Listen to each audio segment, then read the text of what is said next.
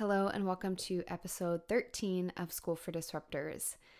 You know, when Kimberly and I sit down to record these episodes, we normally have a word in mind that we're going to talk about, and sometimes we end up talking about something completely different because we always want to leave space for what's on our mind and what's on our hearts, and today was one of those days. It is January 16th. I'm recording this introduction the same day that we recorded this episode, and a day before this episode is going to be released.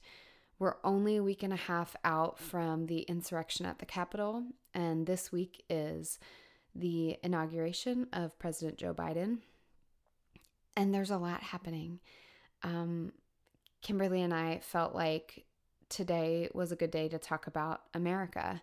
And in turn, we ended up talking about a whole host of other things, including leadership and reconciliation and responsibility. So many things that are on our hearts and minds. And we hope that this episode can be a good conversation starter for wherever you're at in your heart and mind.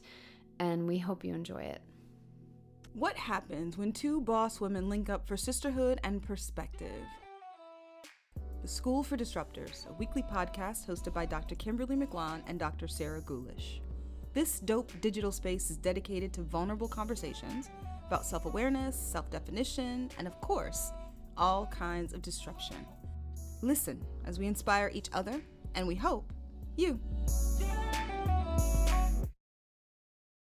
Okay, so how do we define America? I think America is so interesting because I think that so much of it is mythology and illusion. So it's like, how do you make sense? How do you wrap in a nice little box something that's so rooted in half truths and mistruths and just absolute lies? You know, like, and I think that that's why so many people right now are having this moment of cognitive dissonance, of this, like, not being able to wrap their heads around what they perceive as a threat against the country, because that, and I'm talking specifically about white men. Like, I mean, so we can talk about white women, but so we can talk about white folk broadly. But I think that there's this notion that the greatest narrative of America is rooted in this idea of these noble men who set out to do something that was brave, and in order to make it happen, acted without any sense of ethics. And I think that we focus so much on the bravery that we ignore the ethics. And that's been a part of the sickness of America ever since, is that we want to focus on these false narratives and ground ourselves in them at the expense of actually talking about truth. And not only that, what that does is it serves to, like, protect the privilege, and it protects the class structure, but it's at the cost to everyone whose backs that's built upon. I heard something the other day about how when it comes to conspiracy theories, what's been really effective is stringing together narratives that are deep within all the collective consciousness. So this idea that it's things that we already feel comfortable with, so that if they're put together in a way that is just slightly outside of what we know and believe to be true, we're more likely to latch onto it. And it was just talking kind of like about the psychology of believing in conspiracy theories and what gets you to the point where you're pulling into something. And the idea of like a selective narrative for history, that wasn't even part of my thinking until I got to college. And we read that book, Lies My Teacher Told Me. I think that's what it's called, where it's about, here's what you were taught about history. Here's what actually happened. I remember being really, I don't know, I guess just like blindly accepting that whatever was reported in the history books was just, it's fact. It's unbiased. It's just reporting. And then to read something that was like, no, this was a selective narrative, was really eye-opening for me. But I wonder if what your experience was, like, if you always felt like the narratives you were being given were selective. Always, always, Yeah. always. And I think it's because, I mean, my parents were very, they were very rooted in language around injustice. And maybe they didn't, I don't have any like I don't have any memory of being sat down and then being like, we're going to talk today about oppression, we're going to talk today about injustice, we're going to talk today about white supremacy. But what they did tell me about was they talked about the brutality of slavery. They talked about the brutality of the civil rights movement. They talked about figures that were defined as criminals, but who were doing important work, like Frederick Douglass and Harriet Tubman and Sojourner Truth. So I think because so this is what the thing about narratives are built on characters. And I think because the narrative I was given was rooted in a different set of characters with a different set of core values, it made it much more challenging for me to just accept this noble vision of the men who had always had taken and held power in this larger story of America. And I think that that's why so many of us why we don't always even speak the same language, is because our narratives aren't the same. And so when we talk about this idea, and this is what some politicians right now are talking about, we need to unify, and unity is what we need. Even the president-elect is talking about this idea that we need to unify. That unity only comes after an airing out. Unity is a part of a healing.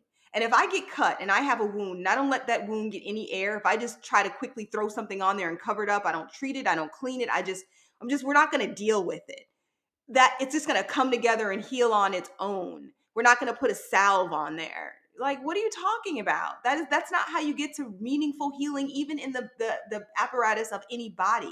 And America is a body, and the body will only heal, which we know it's suffering from this massive sickness. We can call it a cancer. We can call it I don't even know. What's the thing that happens when like you stayed out in the freezing cold and then like everything loses blood? Hypothermia. I don't know if it's like some muscle rot. I don't know what's going on in this body, but it is sick. And this idea that we're just going to jump straight to unity is why we're going to have this persistent sense of frustration, particularly from BIPOC people and white allies, that we're not doing the work of addressing the wound. Sorry for yelling, y'all, but this is just I'm tired. I am tired. I am so tired of this dancing, of this skirting, of this avoidance. It's conflict avoidance. And it's like, why can't people see that healthy relationships require the working through of conflict? I think because 2020 was also the year of statements. It was the year of organizations, companies figuring out how to write a statement that says nothing and says many things all at the same time, which you and I have talked about. And we've spent so much energy on how to say something that makes us sound like we're not terrible people without actually having to do the hard work of figuring out what that airing out would look like. And that's because there's a failure of leadership. And it's not to say that there aren't leaders. What I mean is we keep electing people and let me clarify this word electing. We keep elevating people either through celebrity or political appointment into positions of power and influence who are not capable within themselves because they haven't resolved within themselves their own position on these things so that they can actually lead with a sense of vulnerability and transparency and freaking courage. And so what we get are a bunch of people who can only talk from these empty sound bites that for folks who know what's up, it's not enough. And it's not moving anything anywhere, right? It still functions to protect the status quo. And we see that, and I know for me, I'm seeing that in school districts, plural, across the country, particularly in predominantly white school districts, where there's a failure of leadership to just say, I acknowledge white supremacy. This is what I want to hear. And then, I think that this is the other thing. It's like, we got to be clear too. Is like, what do we need to hear? What are the words people need to say? Not the statements. What are the words that first need to be expressed to get to healing? I want folks to say, I've come to understand how white supremacy functions in our society. I've done my own independent scholarship outside of what I got from school, which was admittedly ineffective, inefficient, and problematic. And because I have educated myself, I now understand that white supremacy permeates every part of our institutions. And the only way we're going to dismantle it is if we first acknowledge it, and our silence is an act of condoning it. That's what I want to hear. And until they say that, I don't want to hear nothing they have to say. And that's where I am on that, Sarah. Well, I think what you're getting at too is that we're operating on surface level in so many areas, and I was thinking about this with my husband over the course of the heated political landscape that was happening around the election, and realizing that we have conversations with people that will never go anywhere, because if we really pull back the layers, at core our philosophies, we're operating from a different group of facts that we believe in. We're also operating from a different standpoint of what we hope comes from the conversation. There's so many things about where we're moving from and speaking from at our core that will mean that the words that we say, nothing is ever going to get resolved because we haven't peeled back the layers. And so we had a few conversations where we were trying to peel back the layers and say, okay, well, what is the goal of this conversation?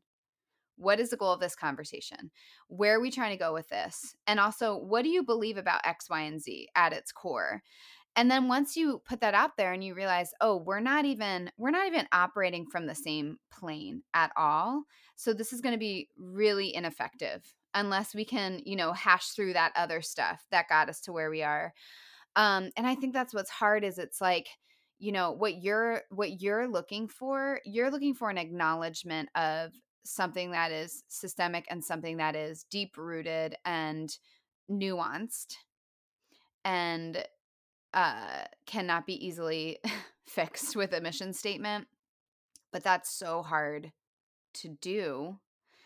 But it shouldn't be hard to do, but it hasn't been done for the majority of people for the majority history of America.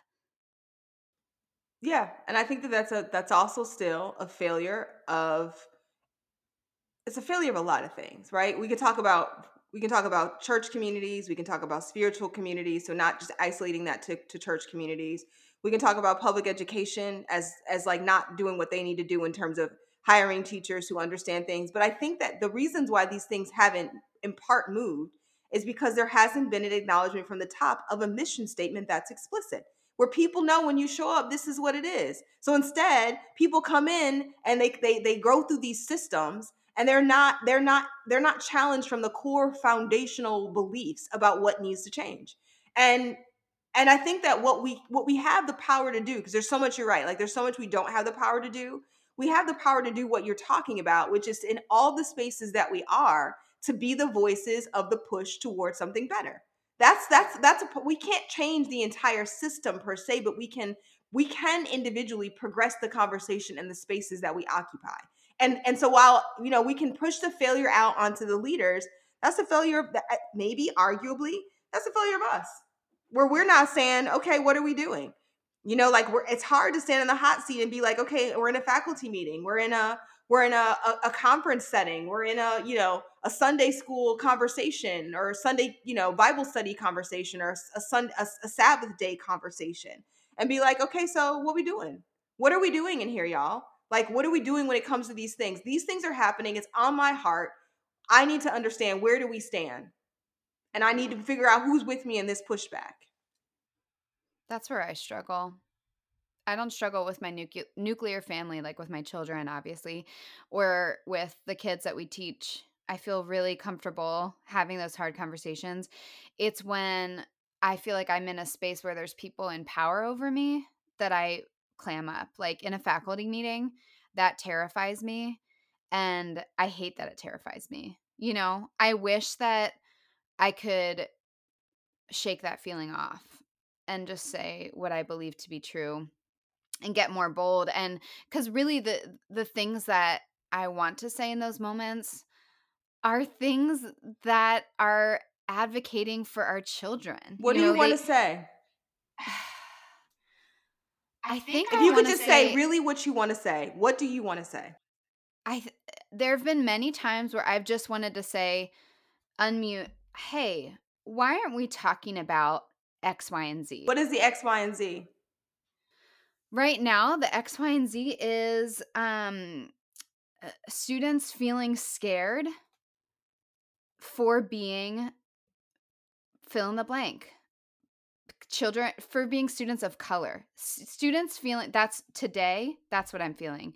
Not just our black students and brown students, you know, all of our students of color. Students feeling scared because they're students of color. The other thing I want to say is fill in the blank. Why are we not talking about the immense pressure we're putting on students when their mental health is crumbling? So I think there's a couple of things that I've felt bubbling within me, and I don't say it. I think that this is the conversation to me. This is one particular moment, and we have these moments when we're talking, and that I really appreciate is when there's like a vulnerability to push each other to practice saying the hard thing. Yeah, that was hard. But it's like you have to, like, it's a muscle that you stretch, and the more you practice saying the hard thing in spaces that feel safe, the more you assure yourself that what you're saying has validity, that your feelings matter. And then it becomes easier when you're talking to people who presumably have power over you to affirm within yourself that what I have to say matters, and what you do with it is what you do with it, and that's outside of me. But shame on me. This is how I feel. Shame on me if I don't say anything. It's a growing into. It's a growing into, and I think that, I know for me, I think and we've talked about this before. I've felt for so long that I lived outside of the margins of what was the dominant culture, that and there are many years, and I tried to assimilate into that dominant culture. Many years, and I tried to, when I was very comfortable with, never considered not straightening my hair, where it was just like I straighten my hair all the time. And then even when I started straightening my hair, and then I should back up, when I stopped relaxing my hair and I just went to straightening my hair, it was still years before I was like, I'm just going to wear my hair as it is without it being constantly straightened. And that was a very conscious and a very, like, visible way of telling people outside of me that I'm okay with all the things that make me who I am. And that is hard.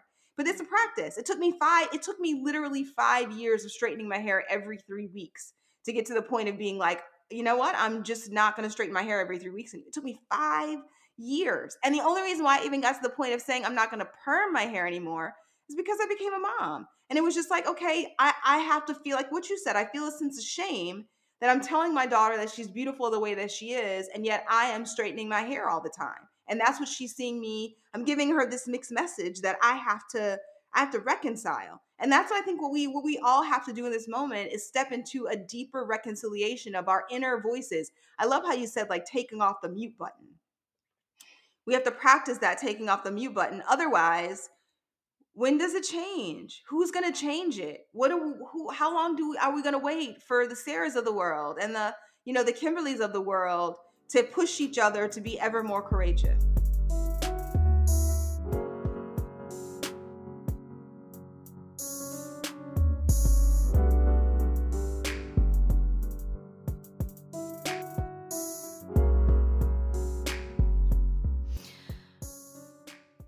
I don't you saying this to me, I'm like, for so long I've been thinking, what could we do? If others aren't going to do it, what could we do? It shouldn't have to be you doing it, Kimberly. You've been doing it for years. What could we do? And even just you sharing that with me, I feel like my brain is spinning like, yeah, how can we start meeting with people who feel the same way and having these courageous conversations and practicing having courageous conversations. Um and I love that you are talking about how it is a constant it's a constant piece of growth. It's a journey. It's not a state of being all the time. And we've heard so many guests on this podcast talk about that. For me, that's so encouraging for someone to say, yeah, I really felt uncomfortable with X, Y, and Z, but I was afraid to disrupt at that time, or I wasn't ready, but now here's how I'm moving towards it. I think it's encouraging because for those of us who feel like, well, I feel this way, but I'm not strong enough to stand up and say it or do X, Y, and Z, I guess I never will. I think it's much more realistic to say, no, it's a practice, and the target is going to continue to change. And I think that that's part of it's almost like a group therapy approach where it's like you get together with the people who you care about and people where you, and even if you don't, even caring is like actually not, I don't necessarily think the most important word per se. It's people who you feel safe and affirmed by. And then you all practice saying, "Well, in my workspace, I really want to say this. In my creative group, I really want to say this." And you say those hard things in the safety of people who are going to affirm how you feel, and you practice it. And then you go into those, you return back to those creative spaces, to those work groups, to those religious spiritual communities, wherever you are. And then you have a stronger muscle to be like, okay.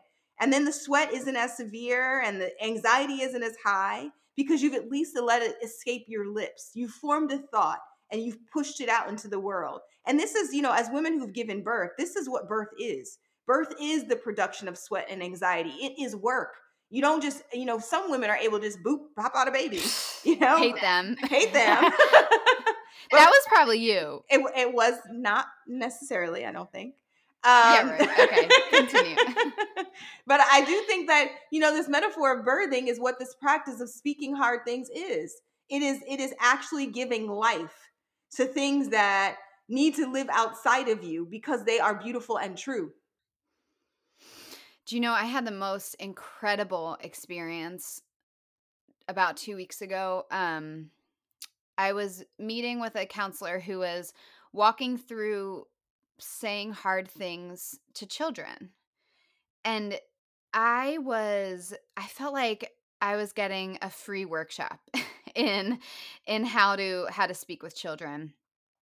She was so good about affirming pain, but not shying away from saying the hard thing. And realizing that in saying the hard thing, there might be backlash on her, but just really standing in that space and saying, I'm not going to leave. I'm going to stay here, but I'm going to say the hard thing and I'm going to be here to support as we work through what this hard thing means. And as a mom, I was like, this is what I'm terrible at doing. I feel like I always want to placate things or just say, it's okay because this is going to happen, or let's redirect, or let's distract. Let's not actually sit in what's hard, and how much strength it takes to be a leader, really. And this is um when we see beautiful leadership happen, when someone is not afraid to stand up and say that hard thing, but then they don't walk away. They stay for that painful process of working through the ramifications of what that means and how it will make people feel, and in supporting the people that they're leading, even if it's going to be unpopular with some of the people that they're leading. And so um I'm not wired that way. I think I'm wired to just be comfortable I and think I be think we're all wired to be comfortable. I think that and sometimes for some of us, I think that being comfortable is letting fire just go. Like that's part of, like, for me as I get older, maybe it's something I've been probably nurturing for a long time. My place of comfort is like, this is what it is. This is how I feel. This is what I believe to be true. This is where I read it. This is where I heard it. This is where I saw it. And I think that we all have to figure out, how do we work through that place of what makes us feel comfortable and step into this step onto join that stream of people on a journey to figuring out how to challenge this notion, particularly of America, this mythology, particularly of America, because until that happens in small rooms, it ain't gonna happen in big spaces. It's not happening in not enough big spaces. It's, there, and that's not to say it's not, that change hasn't happened and that, that there hasn't been some really meaningful movement, but there's also been a very meaningful backlash. And that backlash is going to pick up steam unless more of us lift our voices. mm. So what does this look like for you? Yeah, what does it look like for you right now? All the things that you're feeling. It's feeling like I'm moving into a phase where I'm feeling a little less concern about other people's discomfort, where I don't want to sacrifice my comfort, my sense of safety, to privilege even a room full of people's sense of comfort and safety. Like I'm no longer of this place of like, okay, like you wilt and you be quiet and you don't speak what you know to be what you believe needs to be said and heard, because you saying it might disrupt the peace of other people's sense of ease. And it's like at some point, it's like, so I'm just going to be the only one in this room, or one of 5 people in this room, or one of 8 people in this room who's feeling a sense of outrage or shame or frustration. Like, no, 8 of us matter. Even if it is only 8 of us, the 8 of us, we matter too. And so we can either just choose and the 8 of us to be quiet and just let it ride, or we can be like, no, I'm speaking for us, me and this 7. And what you do with this is what you do with it. That's how I'm feeling today. And I hope it's a feeling that carries me into the next week, because there's as new stories come out of things that I find absolutely disgusting. I'm not gonna just it's not even just, and this is where I don't want it to feel, and this is where it's gonna tricky, I think, for me, Sarah, is that I don't want it to feel like I'm leveraging or moving into this space of like personal attacks, but I'm going to be attacking the body apparatus. Like if it's the CEO and the administrative circle, then so be it. I'm calling out the administrative circle, because where else? Otherwise, I'm continuing to talk in abstracts about this vague sense of we. No, it ain't always we. I'm not a part of that we. It's y'all. It's you. So let's talk about what you do and what you don't do. I think that's why being called into leadership is such a profound calling if we really take it seriously, because we do have to take responsibility for the people that are under us and the people that we're caring for and the people that we are directing. And I think there has been a pervasive lack of responsibility. I'm reading Dare to Lead right now by Brené Brown. It's been really helpful for me. And yeah, and just like, because, as a business owner, it's been really convicting, because I read things and I'm like, oh, I do that. Like, not the good stuff, the bad stuff. Um, and I'm like, oh, I want to be a better leader. I really do. And so this book has been challenging me and stretching me in a lot of ways to think about leadership. But I was having a conversation with one of my authors last week, and she was saying, I said I have a project for you, and she's like, anything you say, I will do. I like trust in you 100%. I have more faith in you than I have in my own school administration. And I said to her, I'm like, I appreciate that, but you shouldn't have 100% faith in me, because I will fail you at some point. And she wrote back and said, and that's why I want to be under you. And it made me realize, like, we don't say that enough. What we see from leadership is usually this false sense of, well, I am 100% in control. I'm 100% right. And what I say goes. And there's going to be no sense of vulnerability. There's going to be no sense of admitting fault. There's going to be no sense of self-reflection. And so it becomes this like locked gate, and there's no responsibility taken. And when you are in charge of many human beings, that's what you signed up for. I think that's what I get frustrated sometimes. It's like, you're in a place of leadership. You signed up to lead people, to lead nuanced people who come from lots of different backgrounds with lots of different feelings and thoughts and, strengths and weaknesses. And it's going to be messy. And you have to accept that and also take the responsibility of the mess that happens.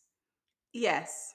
And I want them to feel some heat, because when you get all those flavors together and you're making sometimes those flavors they don't always jive, to your point. And sometimes, like, you have to realize that you have to stand in the fire sometimes. Like, who thinks as a leader that they're never going to have to experience the discomfort of people pushing back on either their leadership style or their failings as a leader. And I think we fail them as people who are part of teams when we don't encourage them to grow by pushing back on and giving them feedback on where they need to do better. We fail them too if we talk about reciprocity in relationships.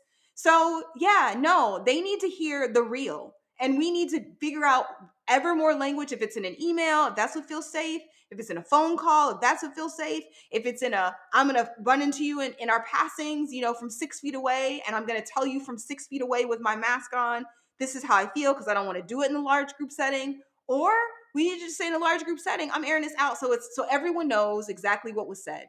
I don't want there to be any miscommunication, and this is where I am on it. I don't want to be any miscommunication about how I felt or where I stood or what I said. Y'all know what it is.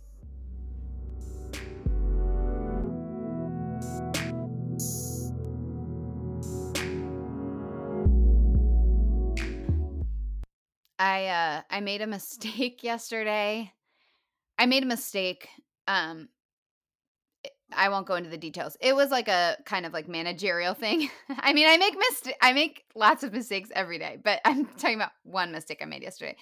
Um, so I made this mistake with my business and it affected a couple of my authors and I had to reach out to them and say like, look, here's a mistake I made. I apologize. It's going to inconvenience you. And, here's my plan. Yeah, I'm sorry about this. Here's my plan to fix it. And but you know what's funny? So my friend who is one of my authors as well called me to give me a hard time. And she did it in a playful way, but really like the truth is she could have given me a hard time and said, "This is really frustrating and inconvenient." And I found myself in that moment like wanting to make it about me and like to be like, "This is actually hard on me. Like you should feel bad for me." And I was like going back to my dare to lead, notes that I was taking. And I'm like, no, I am the leader. I made a mistake that is affecting people. And it's going to be a little bit painful. And I need to absorb that. And instead of making it about my emotions, I need to be there to support them. And it just made me realize how wired we are to just be self protective. So when we're in that leadership role, like as soon as people pull on us or try to stretch us or grow us, there has to be so much inner work to really hear it and accept it and acknowledge our role in the repair like you're talking about. When that wound has been aired out, when that wound is open, how are we going to put on the salve? Versus saying like, "Oh, well you think that's bad. Let me show you this twisted ankle I got last week," instead of making about our own wounds and saying like, yes, let's address that one. I had a part in that wound. I can see what my part is. And so I'm going to have a part in healing it. It won't heal the full thing, but I will at least take part in trying to, repair some of the damage that I caused. So hard, but so necessary.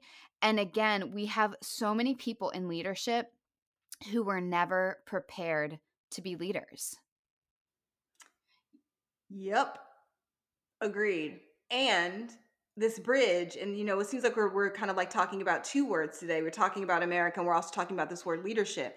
Is that in order for there to be a better way forward for this country, there has to be this private exercise of each of us trying to figure out how to flex our healing muscles so that we can lead in small ways in the places where we occupy, so that we can feed a larger energy, a larger movement to a collective healing.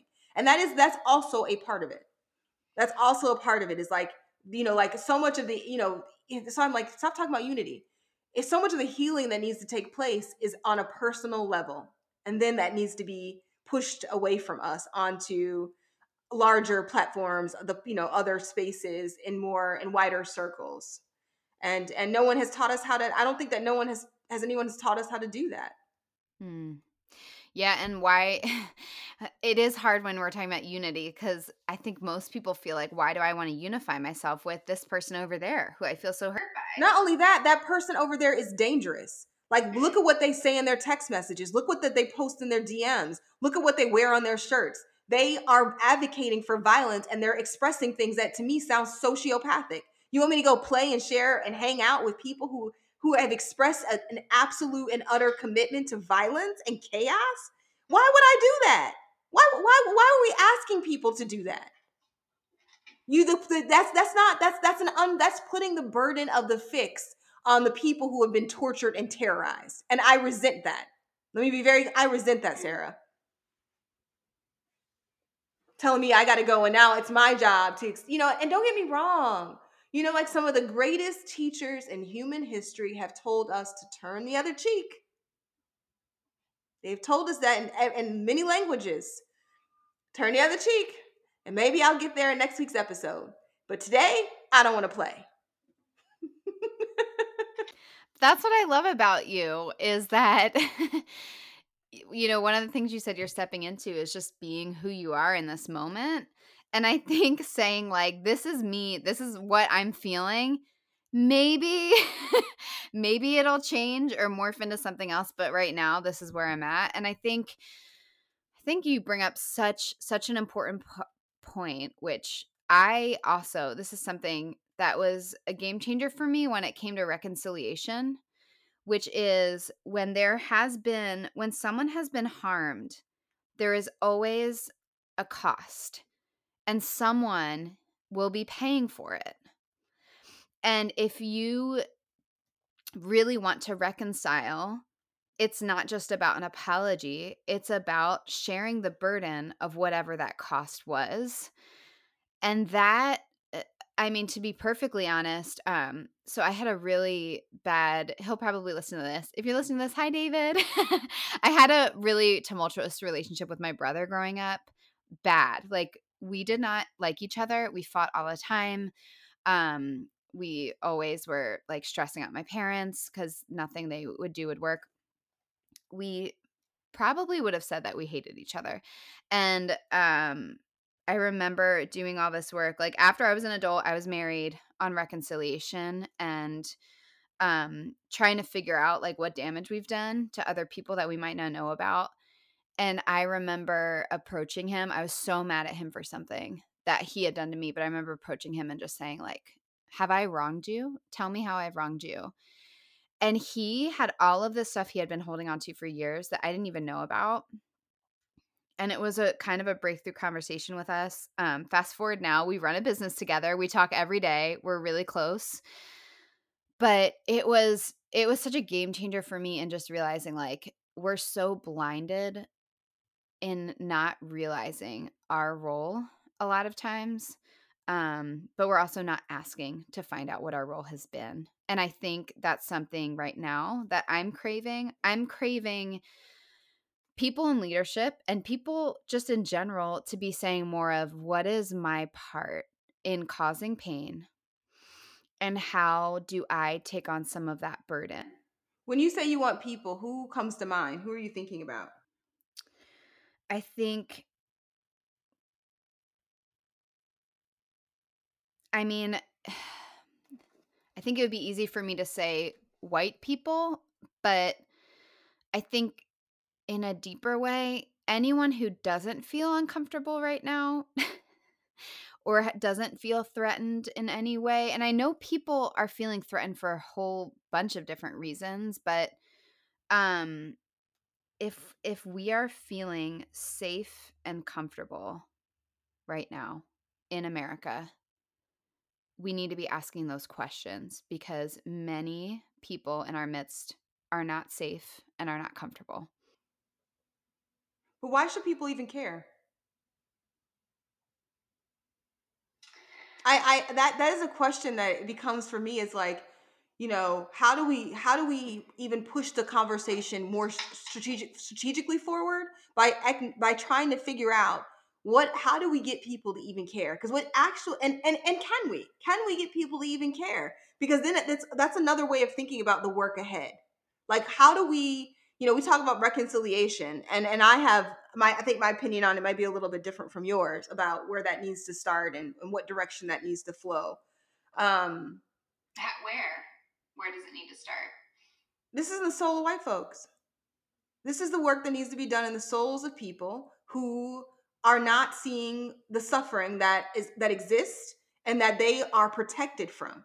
And I think that this is a conversation about who we elect, who we appoint, who we hire, the function of police. It's all of those questions are rooted in white for me. This and W.E.B. Du Bois wrote a book 100 years ago almost about the souls of black folks, right? Now this is about the souls of white folks. What are we doing here? What are we doing here? What happened at the Capitol last week was not about a movement around black folks saying we need to be heard. We feel like our voices are being denied. We feel like this government has failed us. We feel like we're under attack.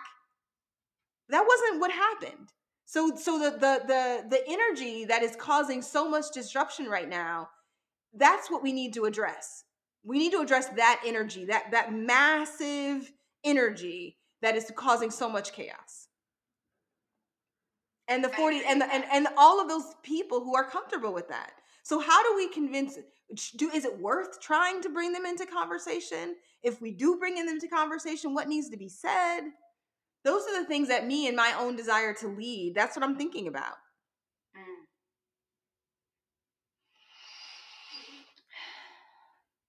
Or is it just like, like let them be who they are, and then what happens to the quote unquote union?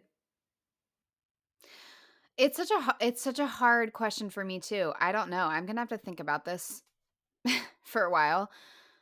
I think so much of why I think reconciliation needs to happen and all my beliefs about even humanity in general really stem from my faith. And so I think that's also when we're talking about like your philosophical underpinning or your worldview. If someone next to me doesn't believe that human beings have value or are precious inherently, then it's going to be really hard to have a conversation about why we should treat people a certain way. So I agree with you. It's like, how do we convince people that this matters if we're operating from completely different worldviews on what we think of human beings in general? Because I think if we're willing to see humans as things, um, it changes our language, it changes the way we approach everything. And so that's really hard for me. I feel like that's something I'm going to need to think about for a while. And then there was another point that you made that I was thinking about, and now it completely left my brain. But oh, yeah, here's the other thing I was thinking about. It's like, so at least in my experience and having some of these tough conversations with people that I love, I feel like a lot of the people that have strong opinions about folks who are different from them have not spent a lot of time with the folks that they have these strong opinions about. And so, yeah. And so that's a whole nother issue.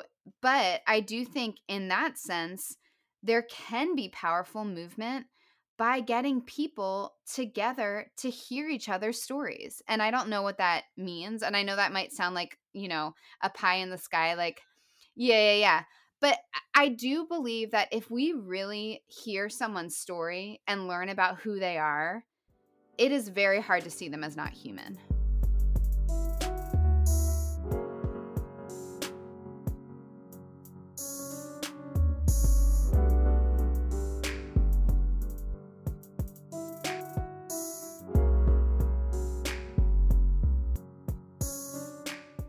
So what do we tell the kids? I think, again, when I come back to this, I think about this as a mother. I think about it as a teacher. I should be thinking about it as a podcaster. I think I should be thinking about the fact that hopefully, I hope that, even we have students of ours that listen to this and feel encouraged and feel inspired and feel maybe heard or seen. I think as a mother, what I tell the kids, I need to fill in the gaps of our true histories. I need to do a lot of work to kind of peel back the onion, I guess I should say, when we see things, to have, deeper and harder conversations and not just give the easy, comfortable answer. I think I also need to tell the kids that their comfort in growing up as white middle class children is not accidental.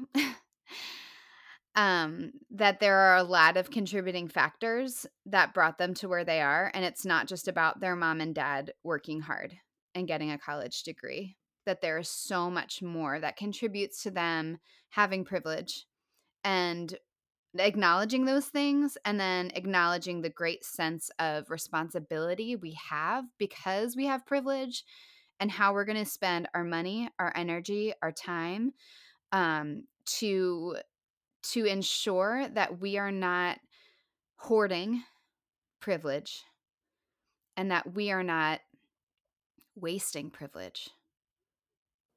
And because I think it's so important that I'm torn because, like, we're talking, what do we tell the kids about America? Everything you just said is so on point. It's like it's like, girl, you dropped some gems there. That I kind of want to let that marinate. And I guess at the same time, when I think about, the other side of that, which is, I think, the other beauty of us coming together for this project, is us having these two very, similar and distinct perspectives. I think that, we need to tell the kids about America. We need to do all the things you just said. We need for Black kids and BIPOC kids to understand that they come from a struggle, and that struggle is a persistent one, and that they can't allow the continued existence of that struggle to make them feel defeated. We have to tell them to be encouraged. We have to tell them to be clear in their compass that they have worth, that their ideas and their creativity and their feelings matter, that their votes matter. We have to give them a message of hope and of resistance so they can survive a landscape that is so fraught with landmines set up by design to see them fail. And I think we have to tell those kids that message on the other side.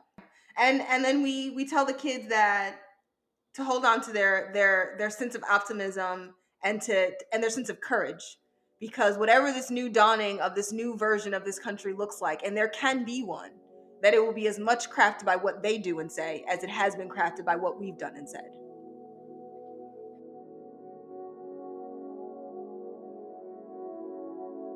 The School for Disruptors is recorded in Philadelphia, Pennsylvania, produced and edited by us with music from Lorik O'Shea.